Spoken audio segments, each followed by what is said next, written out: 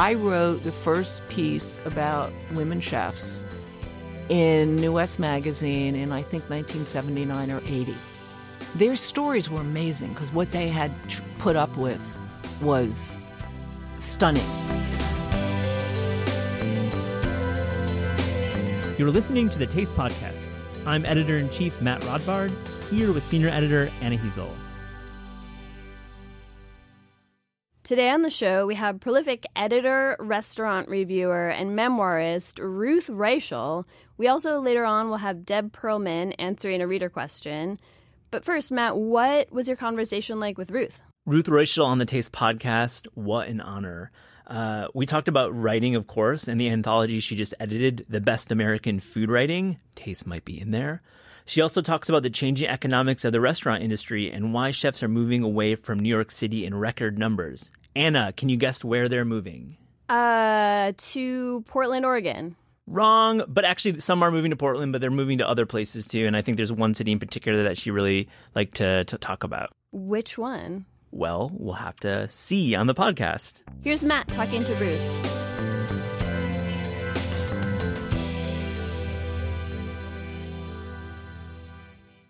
Ruth Reichl, thank you for joining the Taste Podcast. It's such an honor to have you here. It is my very great pleasure. So in 1971, your friend Pat said to you, Ruth, you're such a good cook. Why don't you write a cookbook? Which you did. The book is called A Feastery. That's 7 M's, I believe. And my question Only 5 M's. Oh, there's only 5. Okay. The one I saw was 7, but you know the number, of course. I want to know, in 2018, somebody comes to you and says, I want to write a cookbook. Would you have the same response as your friend?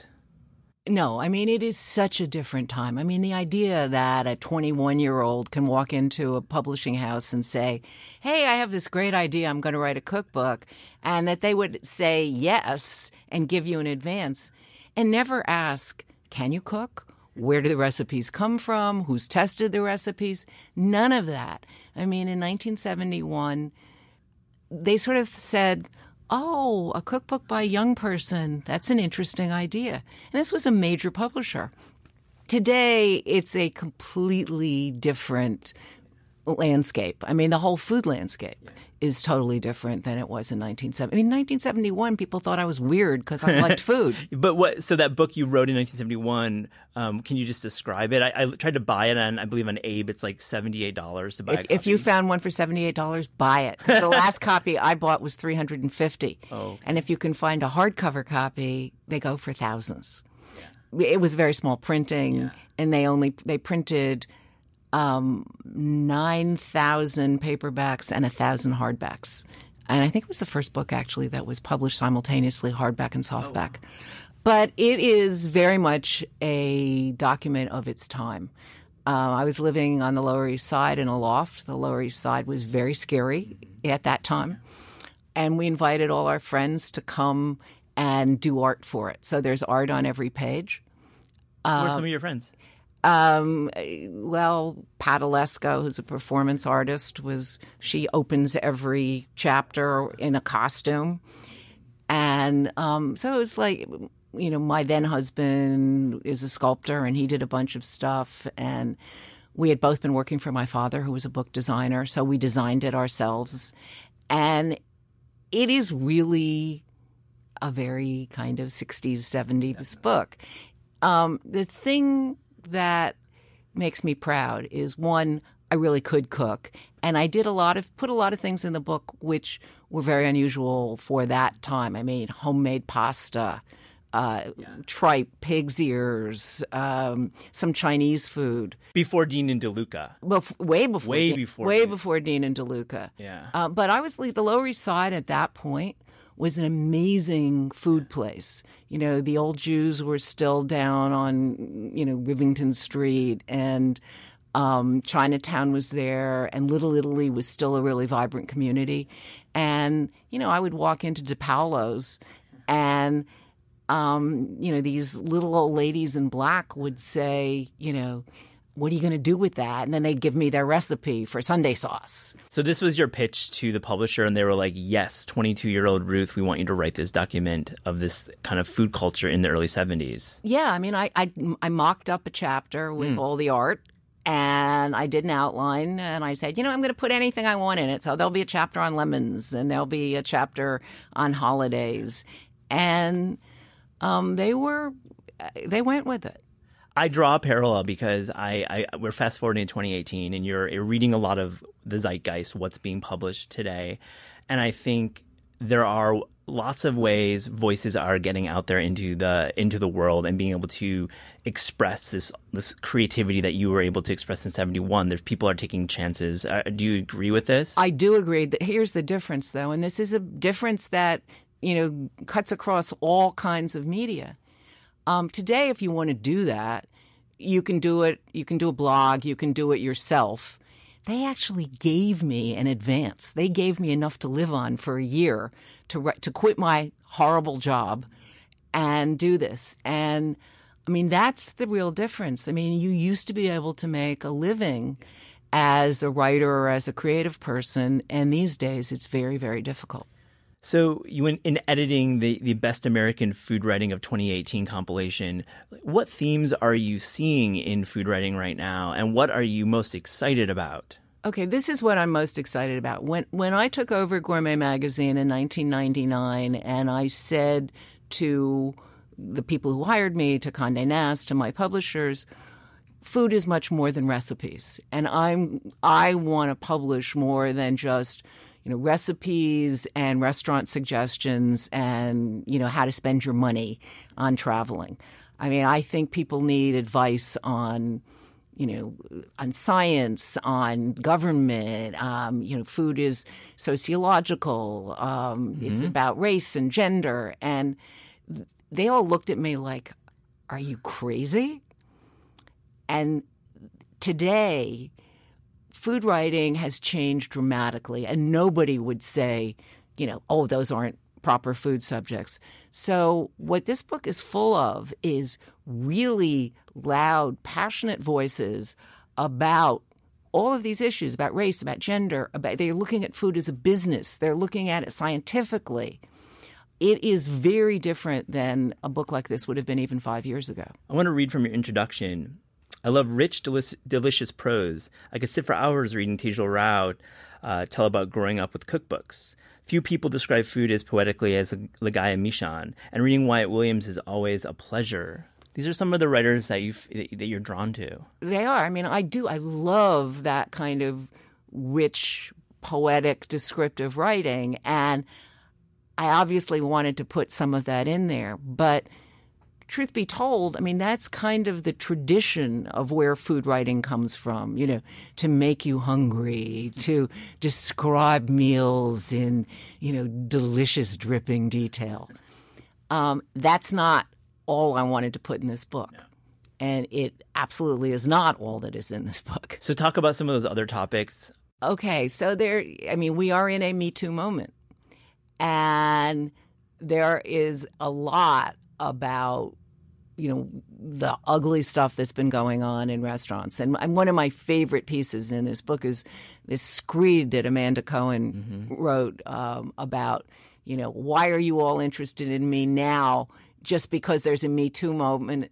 I've been a working chef for many, many years, and nobody's ever been interested in talking to me. And suddenly, wow, I'm a hot topic. And then she says, look, off the top of my head, I'm going to name 65 women chefs in New York City who have never gotten press until this moment.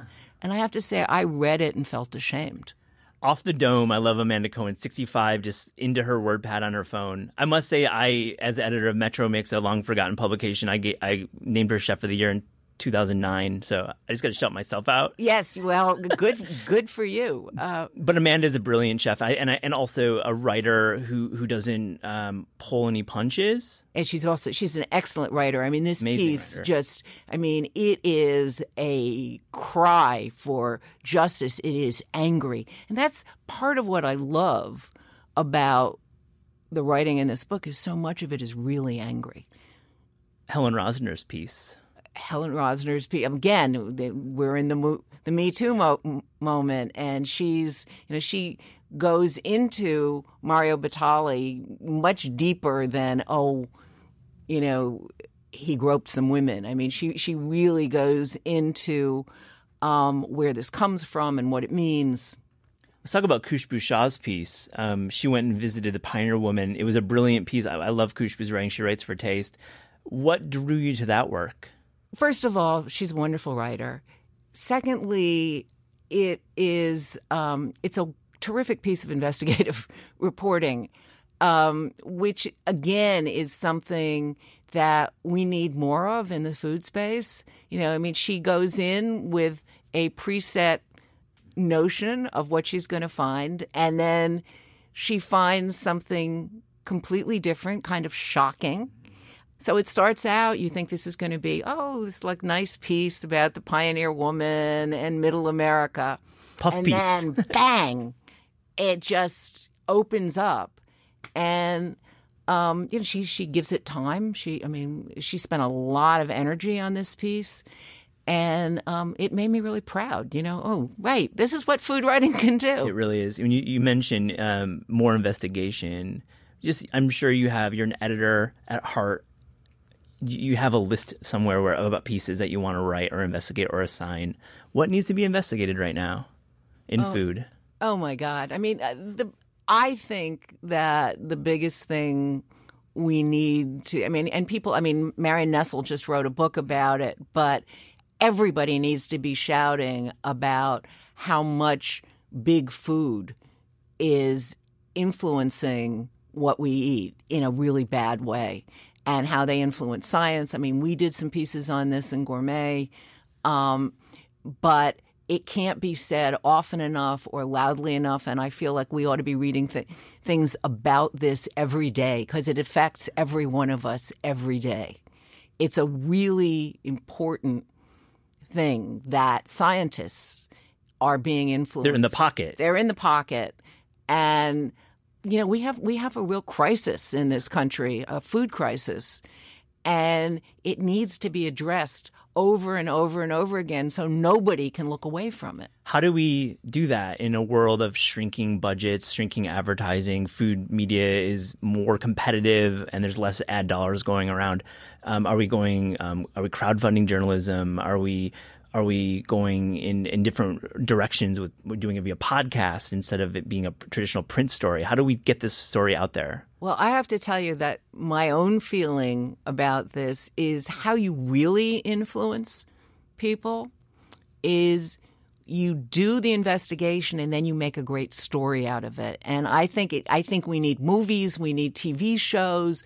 I think that done not as, I'm going to hit you over the head with this dry information. I think we need another Grapes of Wrath. We need a really great writer or many really great writers and screenwriters and TV writers to address this so that we pull it into ourselves. So we're looking at it from that fiction place and instead of the documentary place. I agree, and I think podcast for me is an interesting format. There's so much empathy in a podcast, and I think these topics need empathy, and those long, dry, investigative pieces oftentimes don't have the empathy. Well, it's also they're very hard to do. There are very few writers who, I can think of like three really who can really make those kind of investigative pieces compelling.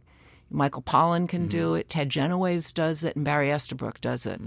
But they're it is extremely hard to boil that kind of information down to something that you want, that's a compelling read that makes you want to keep turning the pages. I want to talk about your own writing. Memoirs are candid and they're on the verge of gossipy, and I think you really have taken the memoir to a great level. It's really hot copy.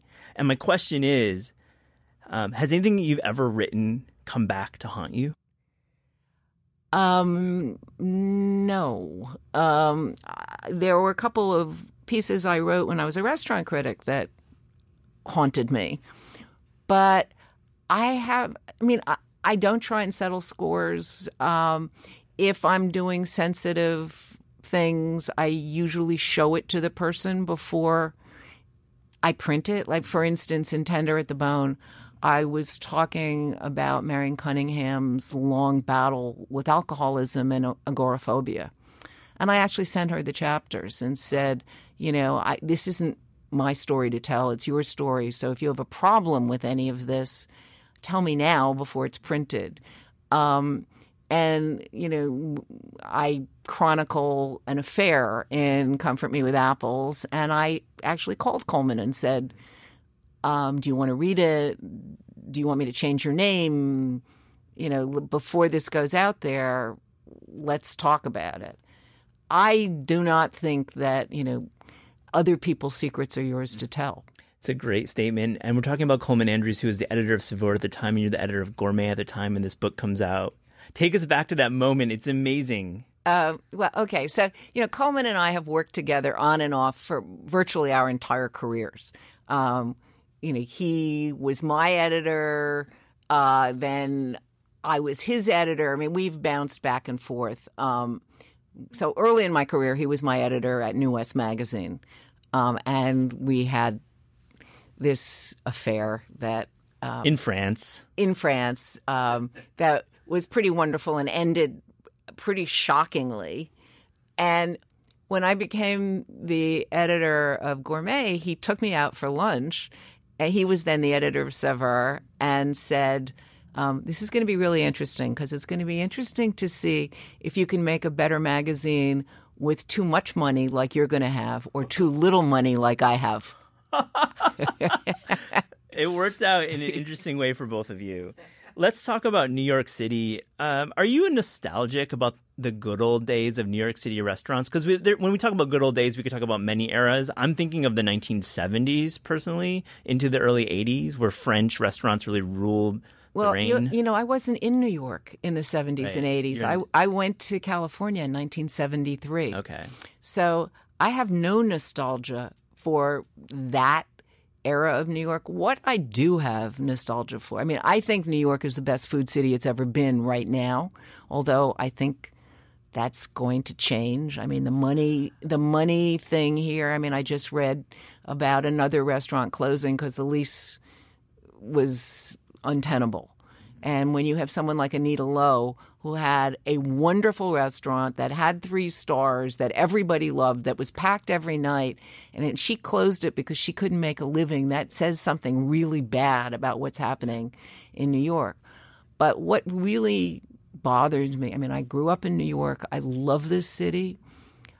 I hate that you have to be rich or old to live in this city, pretty much. I mean, it is, when my husband and I moved back here after college in 1970, we lived in a gritty neighborhood and it was a little scary, but we could live there. And all our artist friends, were living in lofts before there was Soho and, Patti Smith and Maple. I mean, there was a real creative life here. Artists could afford to live here. And now, unless, you're like me and you bought your apartment, 40 years ago, you can't afford to live here. And that's really wrong. And it's, that there are all these rich people who buy apartments and don't live in them. And the whole quality of life in the city is changing. I mean, I grew up in Greenwich Village and nobody I know, I did not know a single person who owned their own apartment growing up. It was a rental economy and creative. My parents never had much money, but, the public schools were good and our life was very pleasant. And, we knew interesting people. And it was a great place. My parents went to the Philharmonic. They went on the bus. I mean, they never took a taxi in their lives, but, they went every week to the Philharmonic and they could afford to do that. And now it's become a kind of Disneyland of a city. Can the restaurant industry become higher margin? Because the margins are what we're talking about, the low margin industry. I don't think so. Yeah. I mean, when I leave here, I'm about to go to the Four Seasons, the brand new Four Seasons. And what did they spend $30 million opening that restaurant? And will they ever get that money back? I mean, does it matter? I don't know. I don't know. And that's the problem. There's so much investment in the city with very little consequence that these vacancies remain, and these leases are signed with no consequences. I mean, I keep thinking back to I was in Charleston for a food festival a year and a half ago, and I was walking around with Andrew Carmelini, and he said, every restaurant I've been to, there's some kid who worked for me because none of them can afford to open in New York, and that's what's happening. I mean, people are leaving the city and opening in other cities. And earlier on, you hinted at a subtle shift away from New York. And I'm just going to take a wild guess about a city that I think is really where everyone's moving to, and it's shifting, and it's Los Angeles. That's right. I mean, Los Angeles is it's still affordable for the creative class because of the demographics of the city. I mean, you can spread out. You go further east, but the food there is absolutely fantastic. And interestingly, it has never been a city that has a lot of really high-end restaurants. What that city has always done really well are small what used to be called ethnic restaurants. I don't know what we call them today. International, food from other places. It's a word that we always try to figure out. Ethnic, it says what it is. Right. And, it has always been the best city in the country and one of the best cities in the world for the food of many different places, which makes no concessions to, a middle-class population. I mean, if you want to serve Thai food only to Thai people, you can do that. Yeah, in North Hollywood, it's the most amazing place to get Thai, or San Gabriel Valley. Yeah, there are whole swaths of the San Gabriel Valley where you never see anything except in Mandarin. And Koreatown. And Koreatown, hundreds and hundreds of restaurants in Koreatown. I find it interesting, though, that the one Jonathan Gold piece you picked here was her Vespertine review, which is a high-end $1,000 restaurant. Was that a comment on the city? Why did you pick that piece? I picked it for a number of reasons. First of all, when I was sent a bunch of articles, there was not a Jonathan piece in there. But there were 5 pieces that began, I want to be the next Jonathan Gold. And so I called Jonathan and said, look, this is ridiculous. I mean, everybody wants to be Jonathan Gold, and we have to have a piece of yours in here. What pieces would you put of your own in here? And that was one of the pieces that he suggested. But the reason that I put it in, and it's really been underscored by his recent and very shocking death, is nobody talks about what a great restaurant critic he was for high-end restaurants as well. I mean, everybody talks about how, he made Los Angeles discover itself, and he sent everybody out to eat tacos and he had range. But he was also an extraordinary. I mean, he as Laurie Ochoa, his wife and one of my closest friends, said, Jonathan was one of those people who knew how to make chefs be the best that they could. And I felt it was really important to say, hey, wait a minute, pay attention to this guy's writing when he's not telling you to go to Senor Fish or, some Korean hot pot place. I mean, pay attention to how thoughtful he is about the whole zeitgeist of restaurants. What's happening at the LA Times right now in the food desk? It feels like it's going to have a moment with this new investment in the LA Times and hiring 2 critics. It's the most exciting food city in America. Well, I mean, I think it's everybody in LA, I think, is kind of shocked that the New York Times was smart enough to send Tejal there. It's a response. I mean, we can theorize about why they did that. I mean, I would have done it as an editor. I mean, I would have seen that opportunity and swooped right in there, which Sam did. Yes. And it was brilliant. I mean, it was really brilliant. I mean, I have enormous. I mean, there are 2 pieces of Tejal's in this piece because she's, I think, both a beautiful writer, very knowledgeable about food, a lovely person, and sort of everything you want. You don't want another cisgendered white male to be the critic. And, so Tejal sort of is perfect in every way. And if I were the LA Times, I would be very, very worried. And, and there's a real opportunity because I assume she's going to be covering all of California. And Michael Bauer just retired from the Chronicle. So you've got this sort of void in restaurant criticism in California and a real opportunity. I think every able food writer is sending their resume to both of those publications right now. Right. I'm pretty sure that what the LA Times is going to do is try and get a lot of voices. I was the food editor of the LA Times at its heyday. When I was the food editor of the LA Times, it was 60 pages every week. It was 2 sections.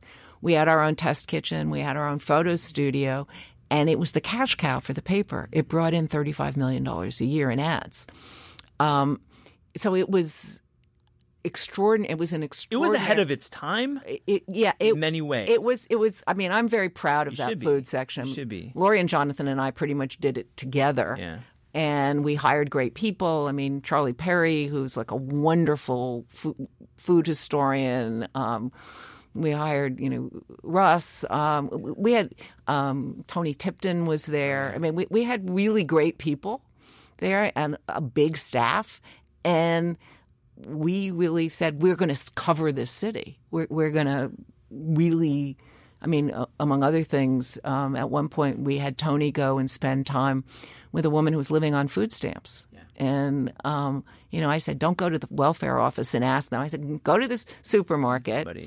Look for people who are paying with food stamps and find someone. So she found this woman who had 4 kids, no refrigerator, and, did this piece about what it was like to really live on food stamps. Were you paying better than we would expect, or were you paying fair rates? Like, what were the rates like that you were paying writers? Well, first of all, I think I had 20 full-time writers. We had a lot of full-time staff writers. We had staff writers, and the LA Times was still owned by the Chandler family, who were extremely generous. Their MO was, we are going to pay better than market rates because we don't want to be unionized. It was an amazing place to work, actually. There were people who spent, not in my section, but in other sections, there were people who famously spent a whole year working on one story.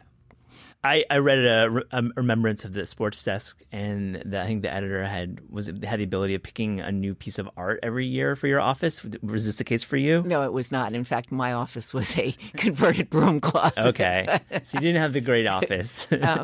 But it was kind of an amazing place to work, and if you had energy, they'd let you pretty much do whatever you wanted. And we had a lot of fun doing that. And for instance, Jonathan didn't want to be on staff because he wanted to own his own pieces. So we paid him well to write those pieces, and then he owned them. Did he do anything with them? Well, there's a book of his writing from that time. Oh, okay. Let's swing back to the New York Times, and I want to know, how are they doing? I know we just spoke about Sam, and I think Sam has done an amazing job with the section, but how are the critics doing? What's your report card of the current critics? Well, I like them very much. The thing that hurts me is I think Lagaya Machan is about the best person writing on food today, and she gets overlooked all the time. People don't even. I say, you should read her stuff. Her language is gorgeous. She has an MFA in poetry. I've never met her. So you never met her? Never met her. Yeah. I've never met her, but I'm an enormous fan of hers, and it bothers me that people only. I love Pete too. I'm very jealous of what he's been able to do. They never would have let me do that fantastic piece he did about Guy Fieri's plays. Yeah. But it was the most perfect piece because writing mean pieces, it doesn't feel good if you're a decent person. It feels really bad. Mm-hmm. But this is a mean piece that couldn't hurt anyone, right? Because the people who went to that restaurant aren't going to read or care what the New York Times thinks, right? So he got to do this savagely funny, nasty review without I mean, it was a total gimme, and it was a brilliant piece of writing. And it allowed him a little flexibility, and I think a good editor allows their writers to have a win once in a while, and his editor let him have that win. Yeah, but I mean, I think he's really good. I mean, the one thing that I don't like that he did, I mean, I think the piece he did about Local in L.A. was, if I had been his editor, I would have tried to talk him out of it.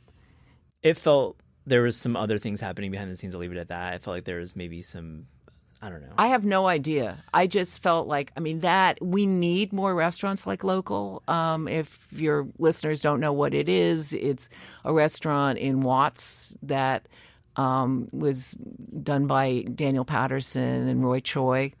And they trained local people to work there. These are people who'd never had jobs before. And it was using a fast food format to do something really community-minded. And I think that they should be commended for that. And they shouldn't be reviewing the bad coffee. And it doesn't matter. It doesn't matter what the food coffee is like. Yeah, I agree with you. And the community loves it, and it's been important. And I just want more. I want them to open them in, every dicey neighborhood in America. Who are some other young writers that you're really drawn to? Maybe we'll say under the age of 30. Well, Mayuk Sen, am I pronouncing his? Mayuk's great. Yep. I mean, I think he's really wonderful. I don't know how old most people are. Yeah, it's hard. Yeah. I mean, there are a couple of young writers at the New Yorker who are good. Hannah Goldfeld. Mm-hmm. Restaurant critic there, yeah. Yeah, I mean, but I really, I read people and I tend to think they're all young, and then it turns out,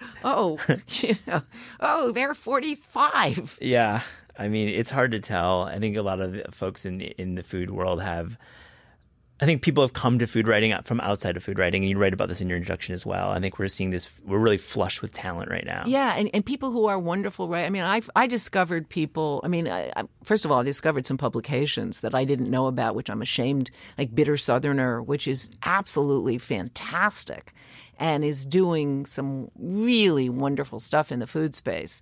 And these are clearly not people who are food writers. But, I used to say at Gourmet, every writer has at least one good food piece in them. Now I think every writer has at least 10 good food pieces in them. I agree.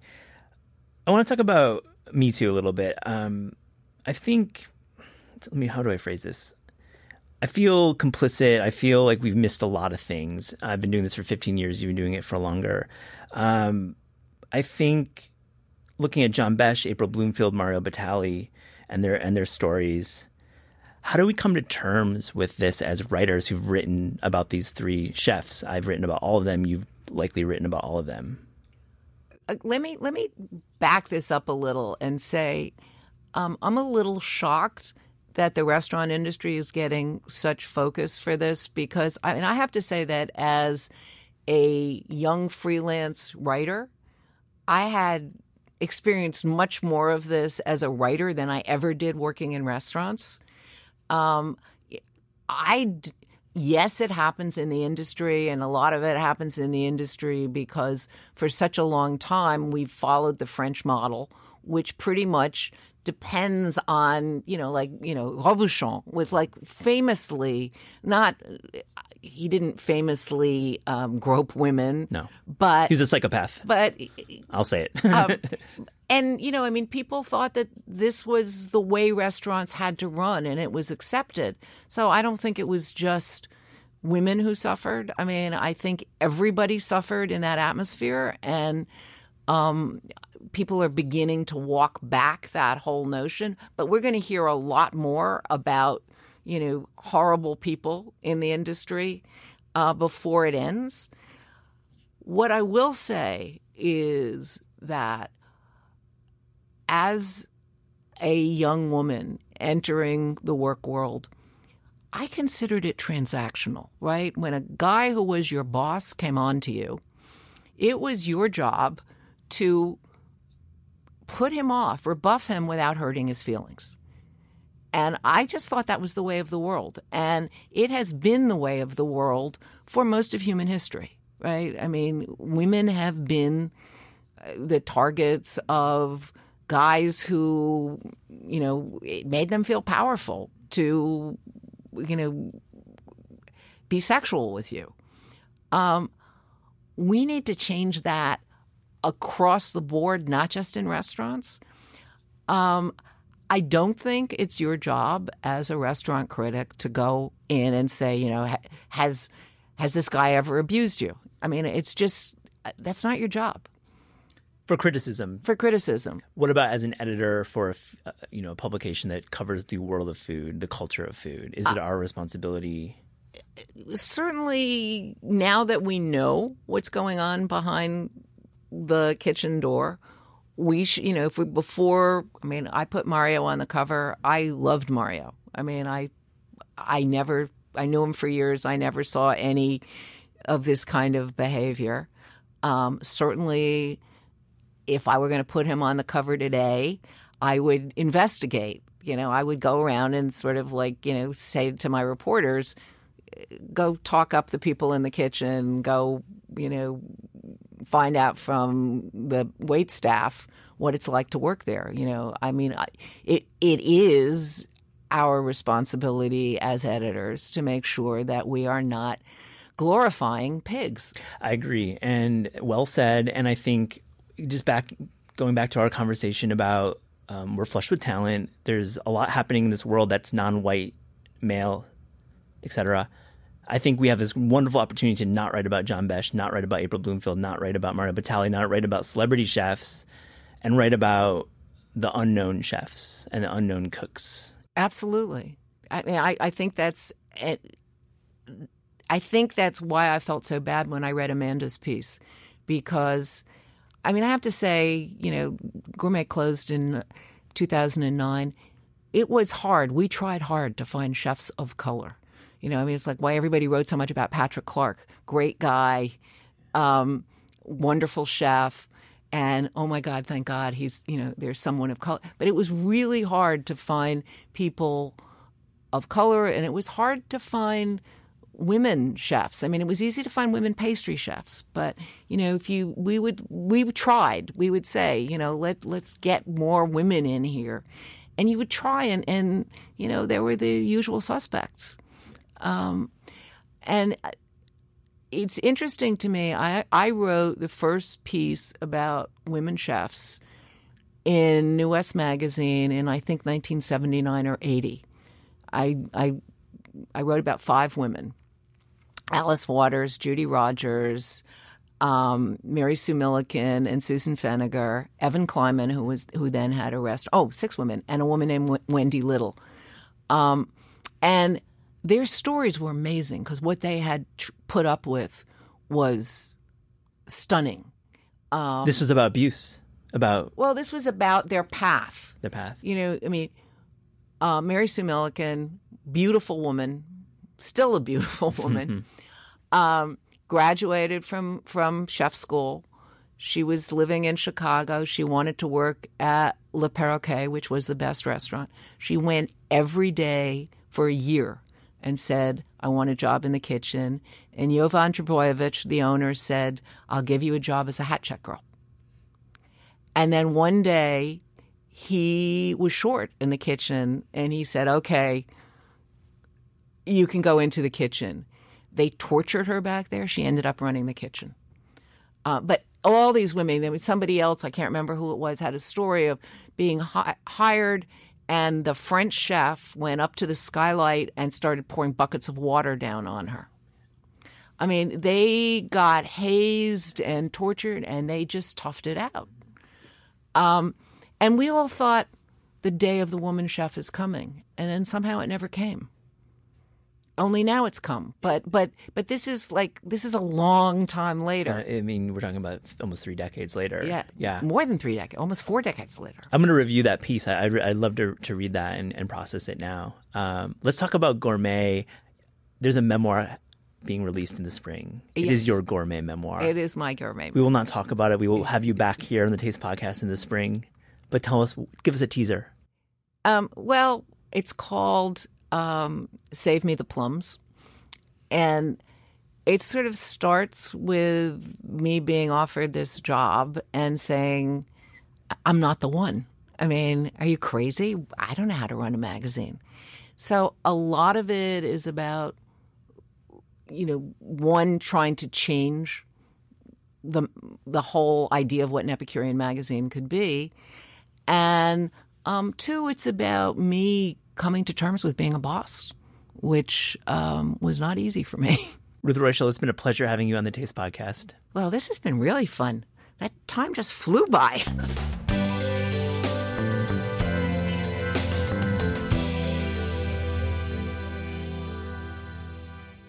Here's Deb Perlman answering a reader question.